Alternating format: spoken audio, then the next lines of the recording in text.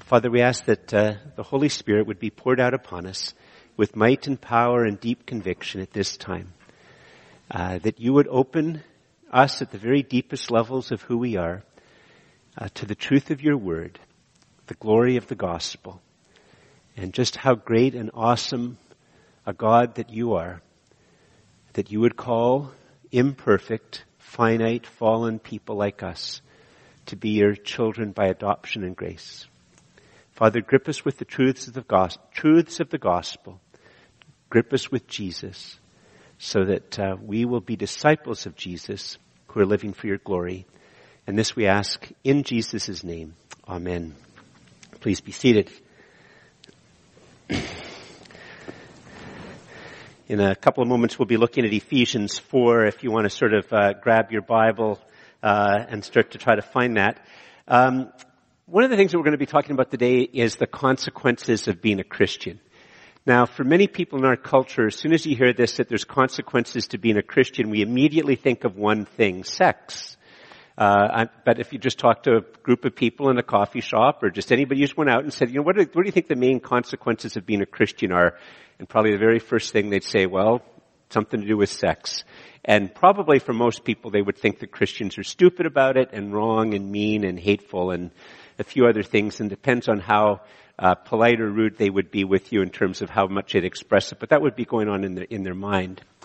One of the things that we're going to be looking at today is just so you know, here's what's happened. We've been going through the book of Ephesians. If you're a guest here this morning, it was written by a man named Paul, who was in jail in Rome. And he's writing it to the second largest city in the Roman Empire, to the churches which are there. And he's writing it around the year 60, so that's a long time ago.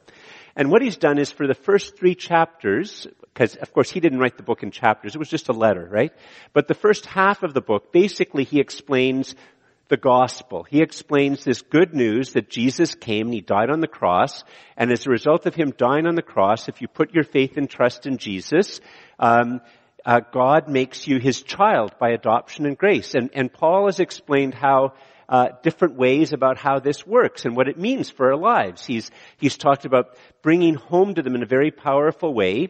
I mean, I'm explaining it.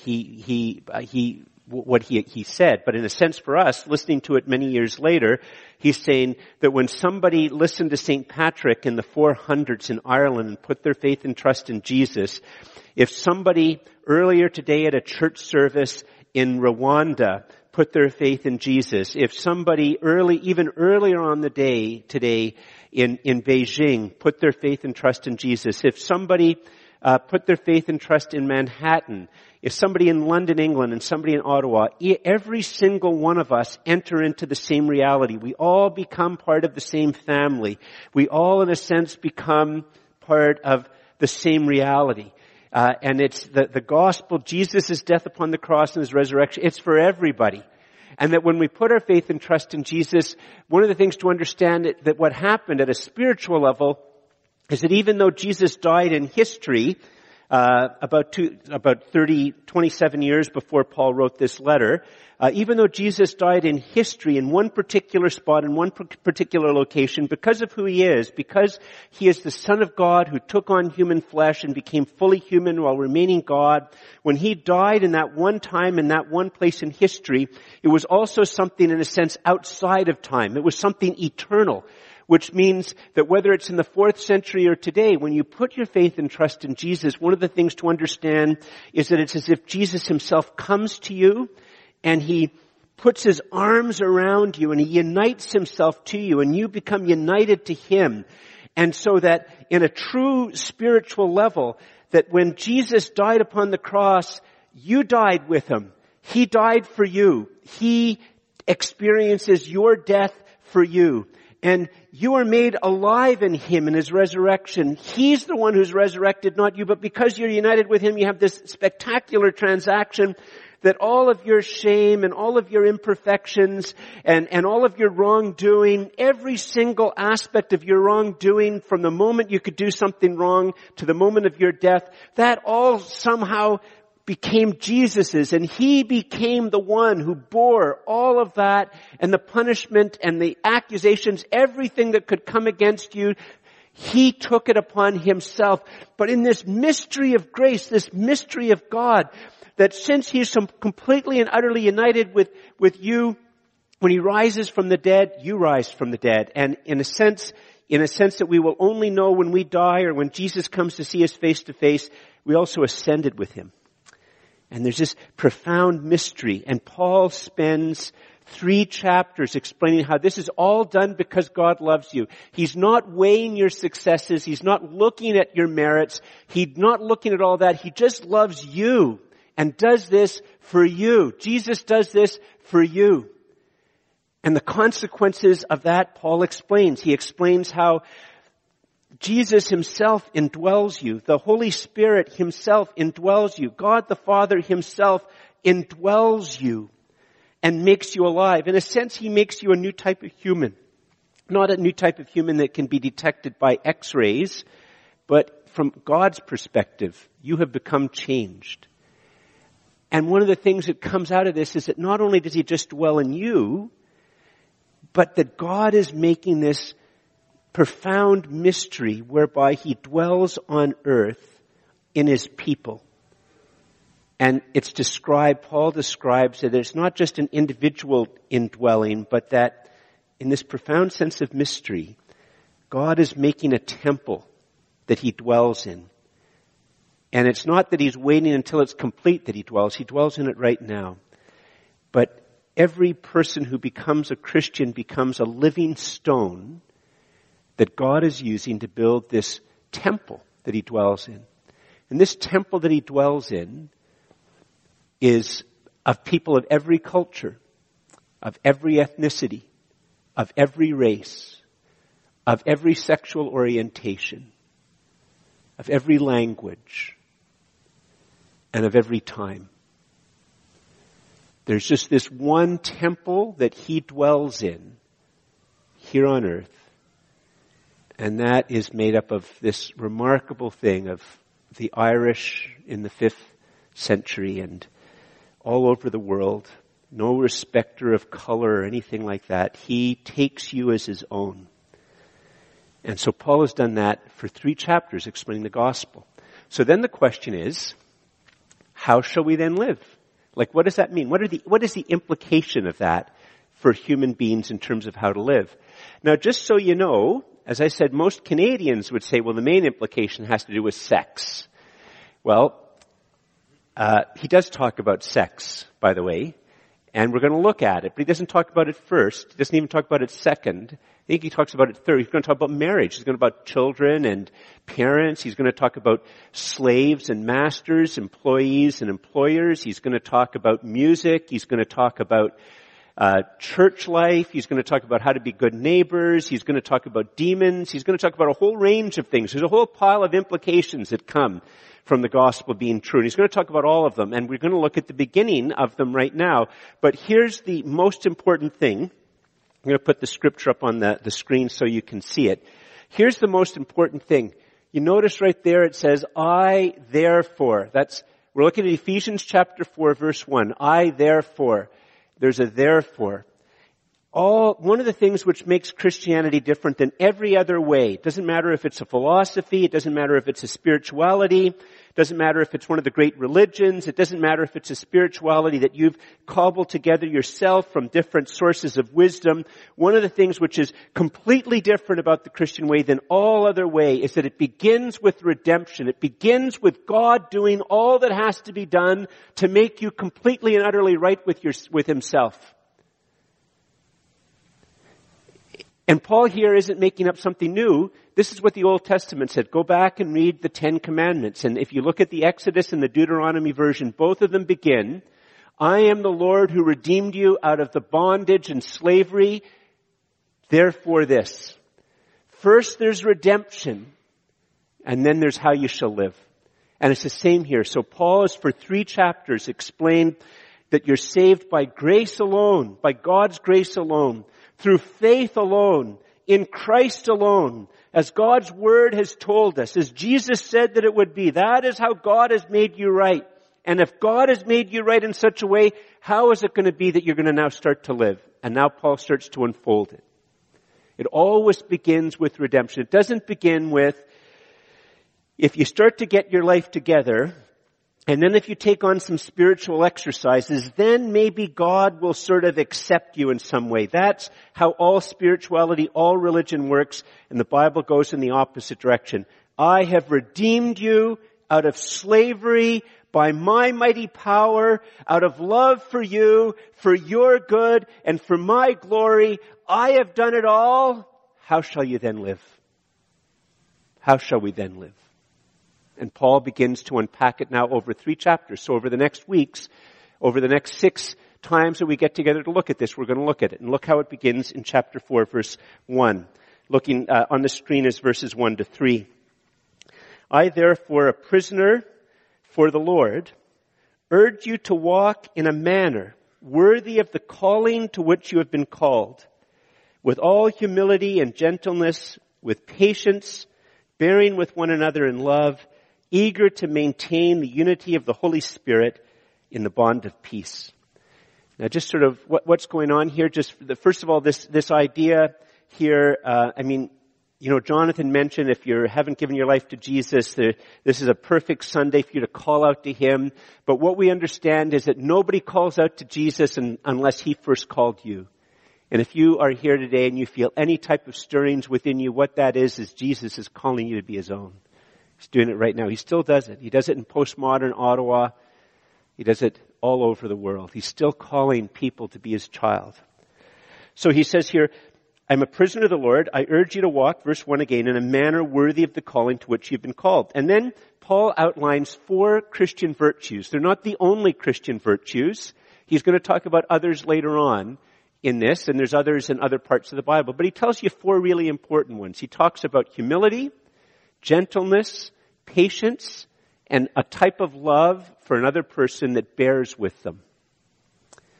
And these are 4 important Christian virtues. And the first one, I think 3 of them are pretty easy to understand. Hard to do. It's hard to be patient with somebody that is just really frustrating. It's hard to be gentle with somebody when you really just would like to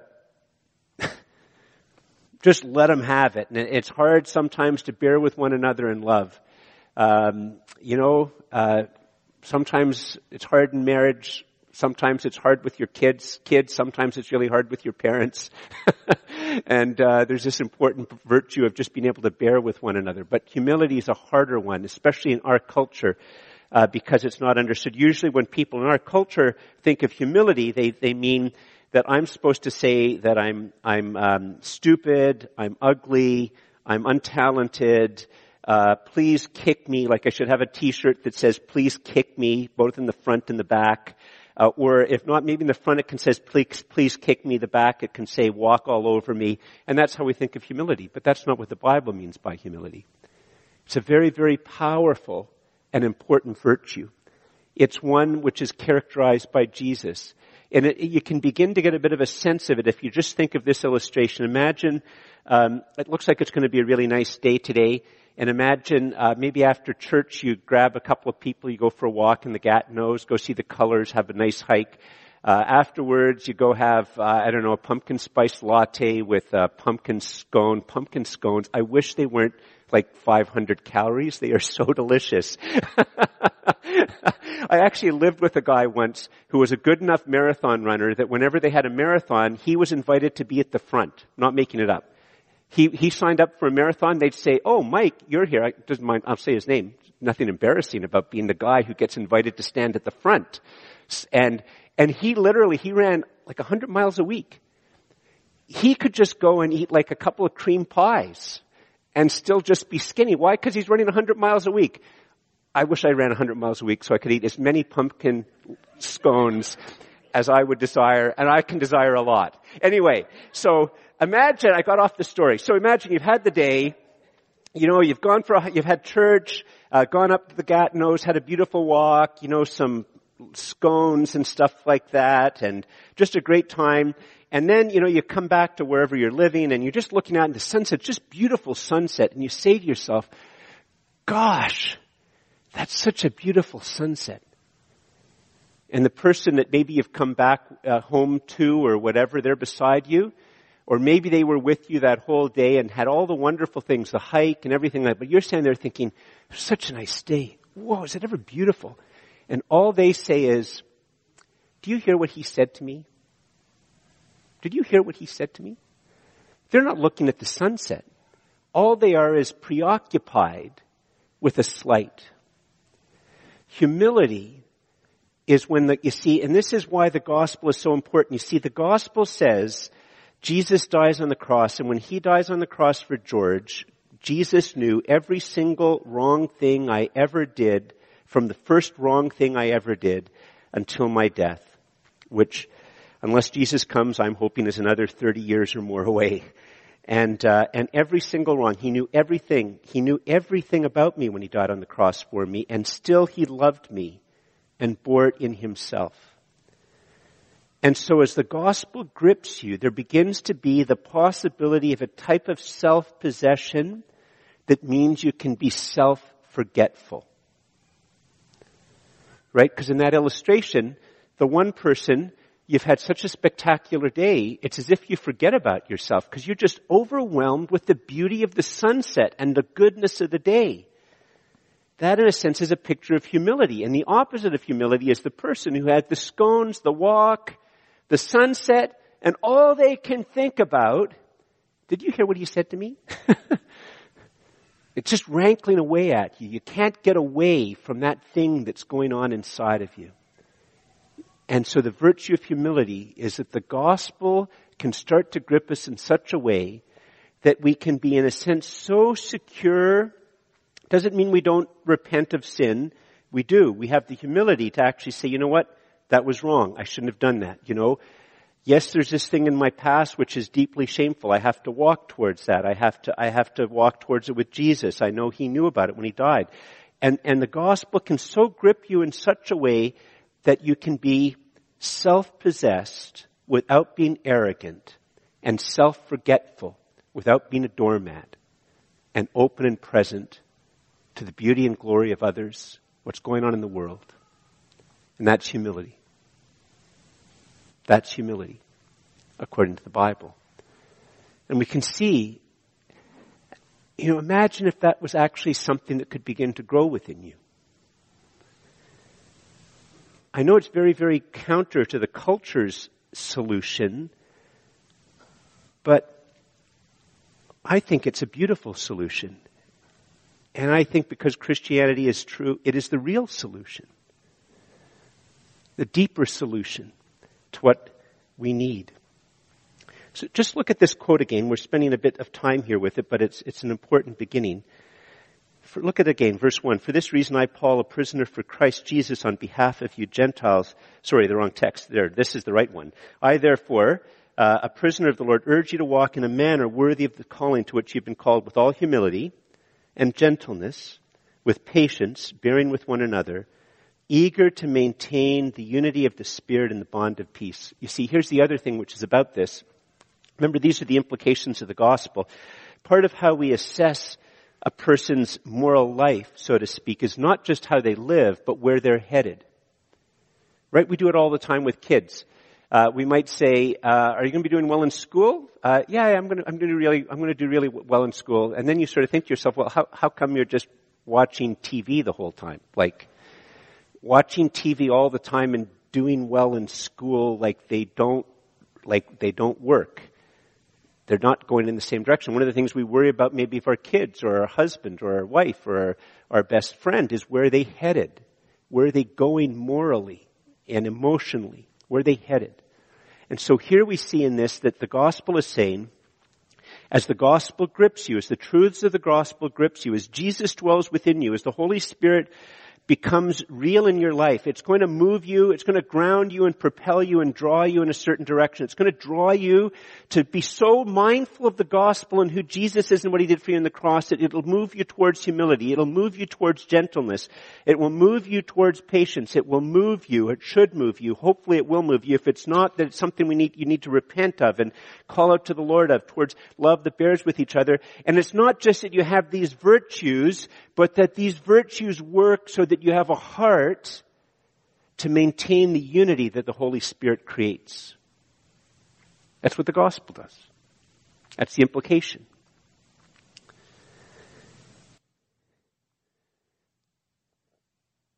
It draws you to that. Now, some of you might say very correctly, George, that's very, very interesting, but gosh, there's so many angry Christians who just get so mad at other Christians over the tiniest little thing. I was just a couple of weeks ago at a meeting of other pastors in Montreal, the east end of Montreal, and we were just talking about some issues that were going on in the church, trying to help each other think them through, and one of them was just some unbelievable vitriol that had gone on around an author, Sam Albury.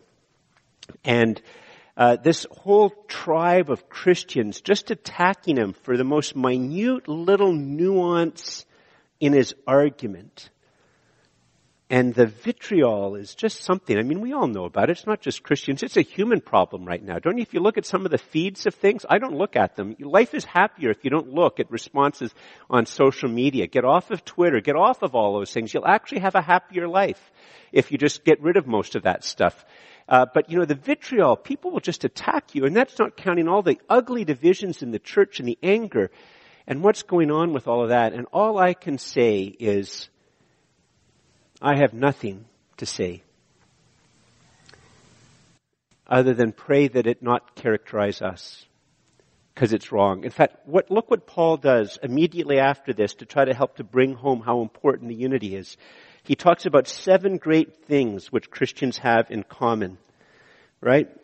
Verse 4. Chapter 4, verse 4, there is one body. By that he's meaning that at the end of the day there can be many, many visible churches, but there's only one invisible church, that temple that I described that he was building. He also used the word body earlier on. That is made up of people who've come to faith in South Africa and Rwanda and Uganda and China and Canada and, the far north and all over. There's just one body. There's only ultimately, you're either in Jesus or you're not. There's only one body and there's only one Holy Spirit. If you're being filled with the Holy Spirit, there's only one Holy Spirit. You're not being filled with 17 different Holy Spirits. There's just one.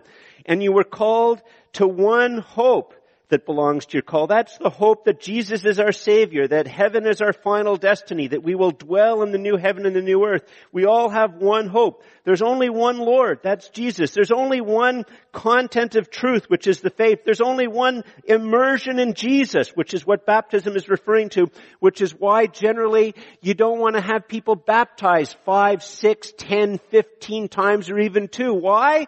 Because there's only one immersion in Jesus, and the water baptism should represent the spiritual reality that God has done when He immerses you in Jesus. There's only one immersion in Jesus and His saving faith. And there's only one God and Father of all, who is over all and through all and in all. So one of the things you can pray about for us as a church is that when it comes to other true Christians, that we will pray that the bonds of affection for churches and Christians will grow. One of the things, if you come to the church prayer staff, you're always welcome to come to some of the staff prayer meetings or come to the other prayer meeting that Shirley organizes on Tuesdays, I think it is. It's one of the things I pray for regularly, we pray for regularly, is that the bonds of affection of the Christians, organizations that share the office space, that it grows. The bonds of affection amongst true Christians, pray it grows. Pray that we will be known as a church that prays and desires to be at peace with other true Christians as much as we possibly can. But the Bible then goes on and reminds us of something. I've already told you about how there's one Spirit and all of that, but it wants to remind us far more deeply about what it means to have Jesus as our Savior. Because it's not just that Jesus came and saved us and now He's up in heaven and who knows what He's doing. I don't know. Maybe He's playing Fortnite. Maybe He's just playing ping pong with the Father. I know He's just up there doing whatever it is He does, and He's not caring about anything that goes on here. No, Paul goes on and reminds us of what happened in the whole act of redemption and how Jesus continues to have this power and minister within the churches. It comes up in the next few verses, beginning at verse 7. And by the way, I don't know if you're going to notice it. I've read this text hundreds of times. I never noticed it until I was preparing this sermon. Just going to give you a teaser in advance. But there's something really cool about this text. I'll come back and point it out. Verse 7. So we had all the ones, but grace was given to each one of us. God gives grace to each one of us. He doesn't treat us all as, okay, these are the Canadians, you get the Canadian thing, or these are all white people, or all black people, or all old guys, or all young people. No. George Sinclair uniquely gets grace. Laurier uniquely gets grace. Victor uniquely gets grace. Louise uniquely gets grace. But grace was given to each one of us according to the measure of Christ's gift. And what that just means is, if I was to give you gifts, if you saw my bank balance, I'd run out of giving you gifts pretty quick. But the measure of Christ's ability to give gifts, it never comes to an end. That's the wonderful thing about that. He doesn't run out of grace. He never runs out of it. He never runs out of the ability to give. Never, ever, ever. Read that again. But grace was given to each one of us according to the measure of Christ's gift. Therefore it says, and he's quoting here and paraphrasing from Psalm 68, when he ascended on high, he led a host of captives and he gave gifts to men and women. In saying he ascended, what does it mean but that he had also descended into the lower regions, the earth? He who descended is the one who also ascended far above all things, extended far above all the heavens that he might fill all things. Now here's the cool thing, and you might not have noticed it. What Paul says here at the beginning is this, the therefore comes in the wrong spot. He should say, we would say, here's the Bible text, therefore this. But what it says is, this is what Jesus did, therefore something written 1,000 years earlier says this. That's what's so cool about it. What Paul is saying, and what goes on here is that Paul is summarizing Psalm 68. He quotes from a bit of it, but fundamentally he's summarizing Psalm 68. And he's making this remarkable claim. He's saying, 1,000 years before, God put this in the Bible, and he put this in the Bible because he knew that he was going to send Jesus, and Jesus was going to leave heaven, and he was going to come and take into himself our human nature. He was actually going to become a zygote, I don't know if I'm pronouncing that correctly, in the womb of Mary by an act of creation. And he's going to become a zygote in the womb of Mary, and he's going to live a life on earth, and then he's going to die on a cross, bearing all of our sin and shame. He's going to taste everything there is to taste of death, and then he's going to rise from the dead, and he's going to ascend into heaven after he's proved to many people that he really had defeated death and sin by resurrection. And God knew that he was going to do it, so he had this written. That's what it's saying. See, that's why Christ, Jesus Christ crucified, is the key to understand anything in the Bible. If you don't understand that, you won't understand anything in the Bible. It'll just sound like moralism. It'll just sound like rules. But that's this remarkable claim that Paul is making just as an aside. He doesn't even make a big thing. He just says it. It's just the normal way that he would think. It's a huge, huge, huge claim. And one of the things about this, and it's not recognized as much as it should be, and we Christians should take great comfort in it. I love using the phrase inconvenient truth. Didn't think much of the movie, but I like the phrase, an inconvenient truth. And this, you see, one of the inconvenient truths is this. People can say, why is it that people thought that Muhammad said everything Muhammad said ultimately came from God? And you can have different wonder about why that happened. But what's going on in the gospel is something very, very different. It's a claim about a fact of history. About 7 or 8 years after Paul writes this, he will die a horrible, painful death because he will maintain right up until his death that Jesus died on a cross outside the walls of Jerusalem on a Friday, and on Sunday around sunrise he was raised from the dead, The body was gone. He had been resurrected. And Paul will go to his death. He would have gotten out of death if he just said, no, it was just a metaphor. It's just a story. It's just an illustration. And the inconvenient truth is this. Paul writing this letter bears witness to the fact that Jesus had risen from the dead.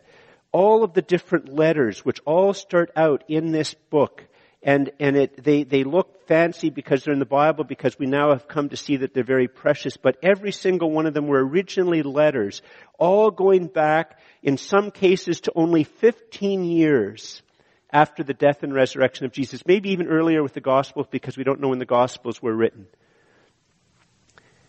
And in every single one, time and time again, we see the writer bearing witness that Jesus had risen from the dead. Paul is an eyewitness and recording other eyewitnesses. And the body was never found. Was never found. Was never found. And it couldn't be, because he'd risen. I need to start to draw this to a bit of close, and there's still some more implications. Why did Paul go ahead and say all of this? Just reminding people, he'd gone from, if the gospel is true, how are you going to live? Well, one of the things that's going to happen is that the gospel will propel you into these virtues. It'll propel you into having this desire to have unity. And just so you remember, there's all these huge things which Christians have in common. So you should be pursuing unity. And by the way, just remember who Jesus is and what he happened. And then he goes on as to what happened. What are the gifts that Jesus gives? Well, Paul will describe it, and we'll try to get into it very quickly now. Look at that. It begins at verse 11. And by the way, many trees have been killed for scholars and people to write about these next 5 things. I'm just going to say a very simple thing. There's all these different ways to interpret. I'm just going to talk about it in 2 very, very simple ways. There's other ways to talk about it, but let's just look. So what happens? He gives gifts. And what are the gifts? Verse 11. And he gave the apostles, the prophets, the evangelists, the shepherds, and the teachers. Just pause. What I think Paul means here, the Bible does not support cessationism. I don't think you can read the Bible properly and come to a belief in cessationism. The Holy Spirit gives gifts, and one of those gifts will be the gift of prophecy. But in the book of Ephesians itself, there's 3 times in the book of Ephesians where apostles and prophets are put together.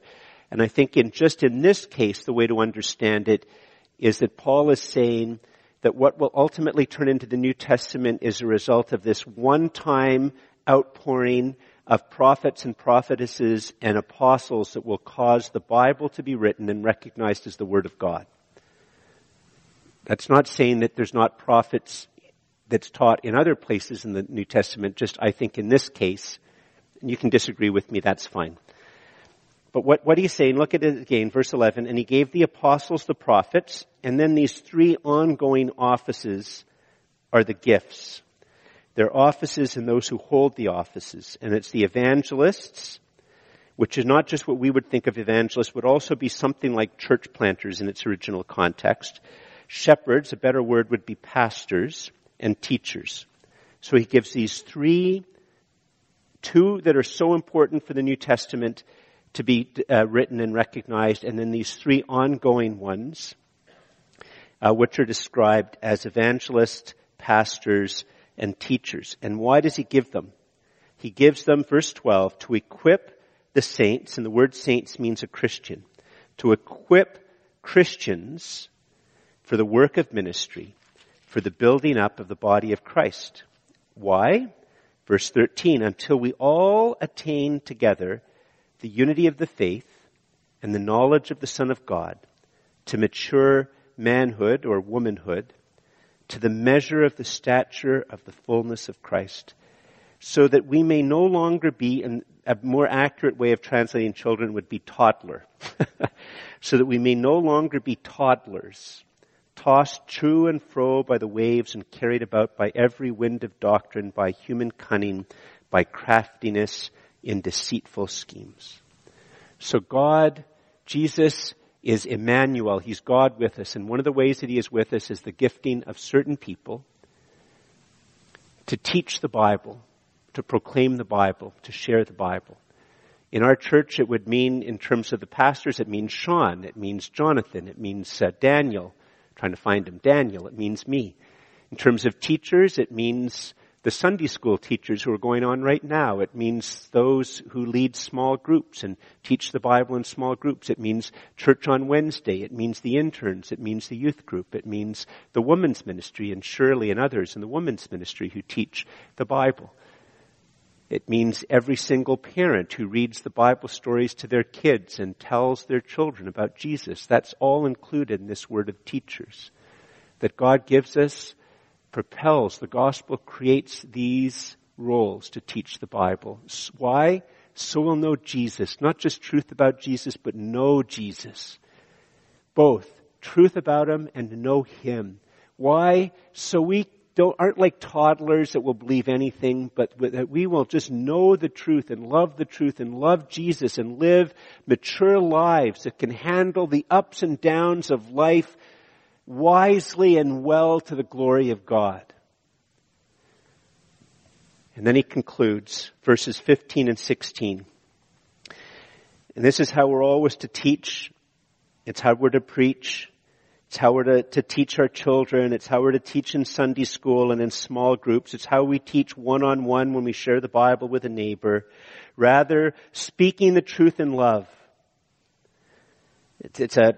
In the original language, is a very powerful thing. In a sense, we're to love in the truth, and we're to know the truth in love, and we're to be the type of people.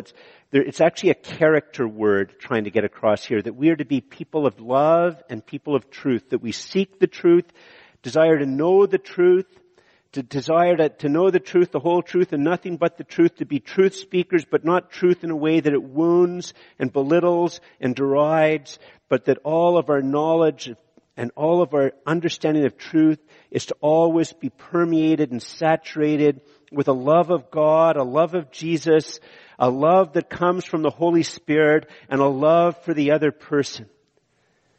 And then we are to grow up in every way into him who is the head, into Christ, from whom the whole body, joined and held together by every joint with which it is equipped, when each part is working properly, makes the body grow so that it builds itself up in love. In love. So the implications of the gospel. Please stand.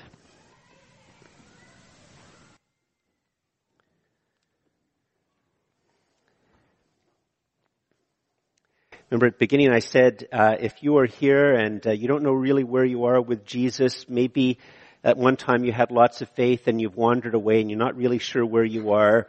Listen, don't worry about the spiritual realities in the moment of don't worry, just if you feel any pressure on you at all now, that is Jesus calling you to be his. And I invite you just even now, stop listening to me, speak to Jesus and say, Jesus, I open the door to my heart and my life. Please come in, be my Lord and Savior. Thank you for dying for me.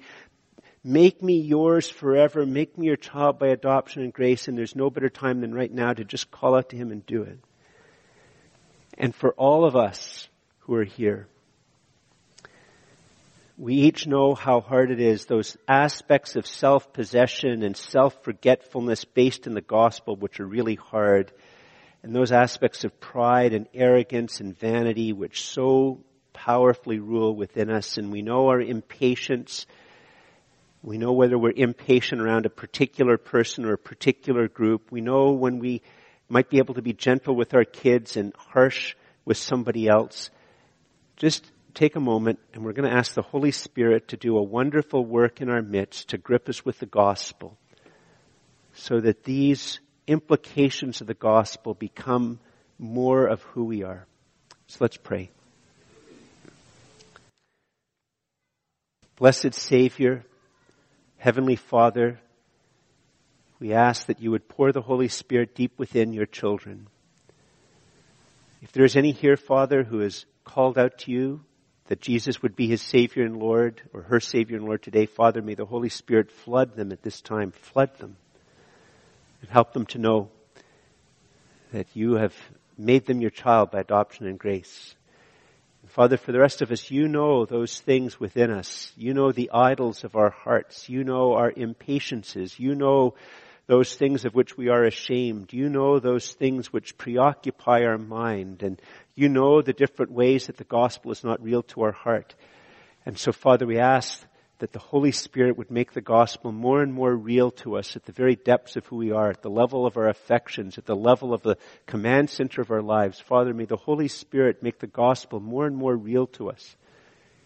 That we live out of the gospel, that we are propelled out of the gospel to become more humble, to become more patient, to become more gentle, to bear with one another in love far better, all for the good of others and your great glory, knowing that since we are yours in Christ,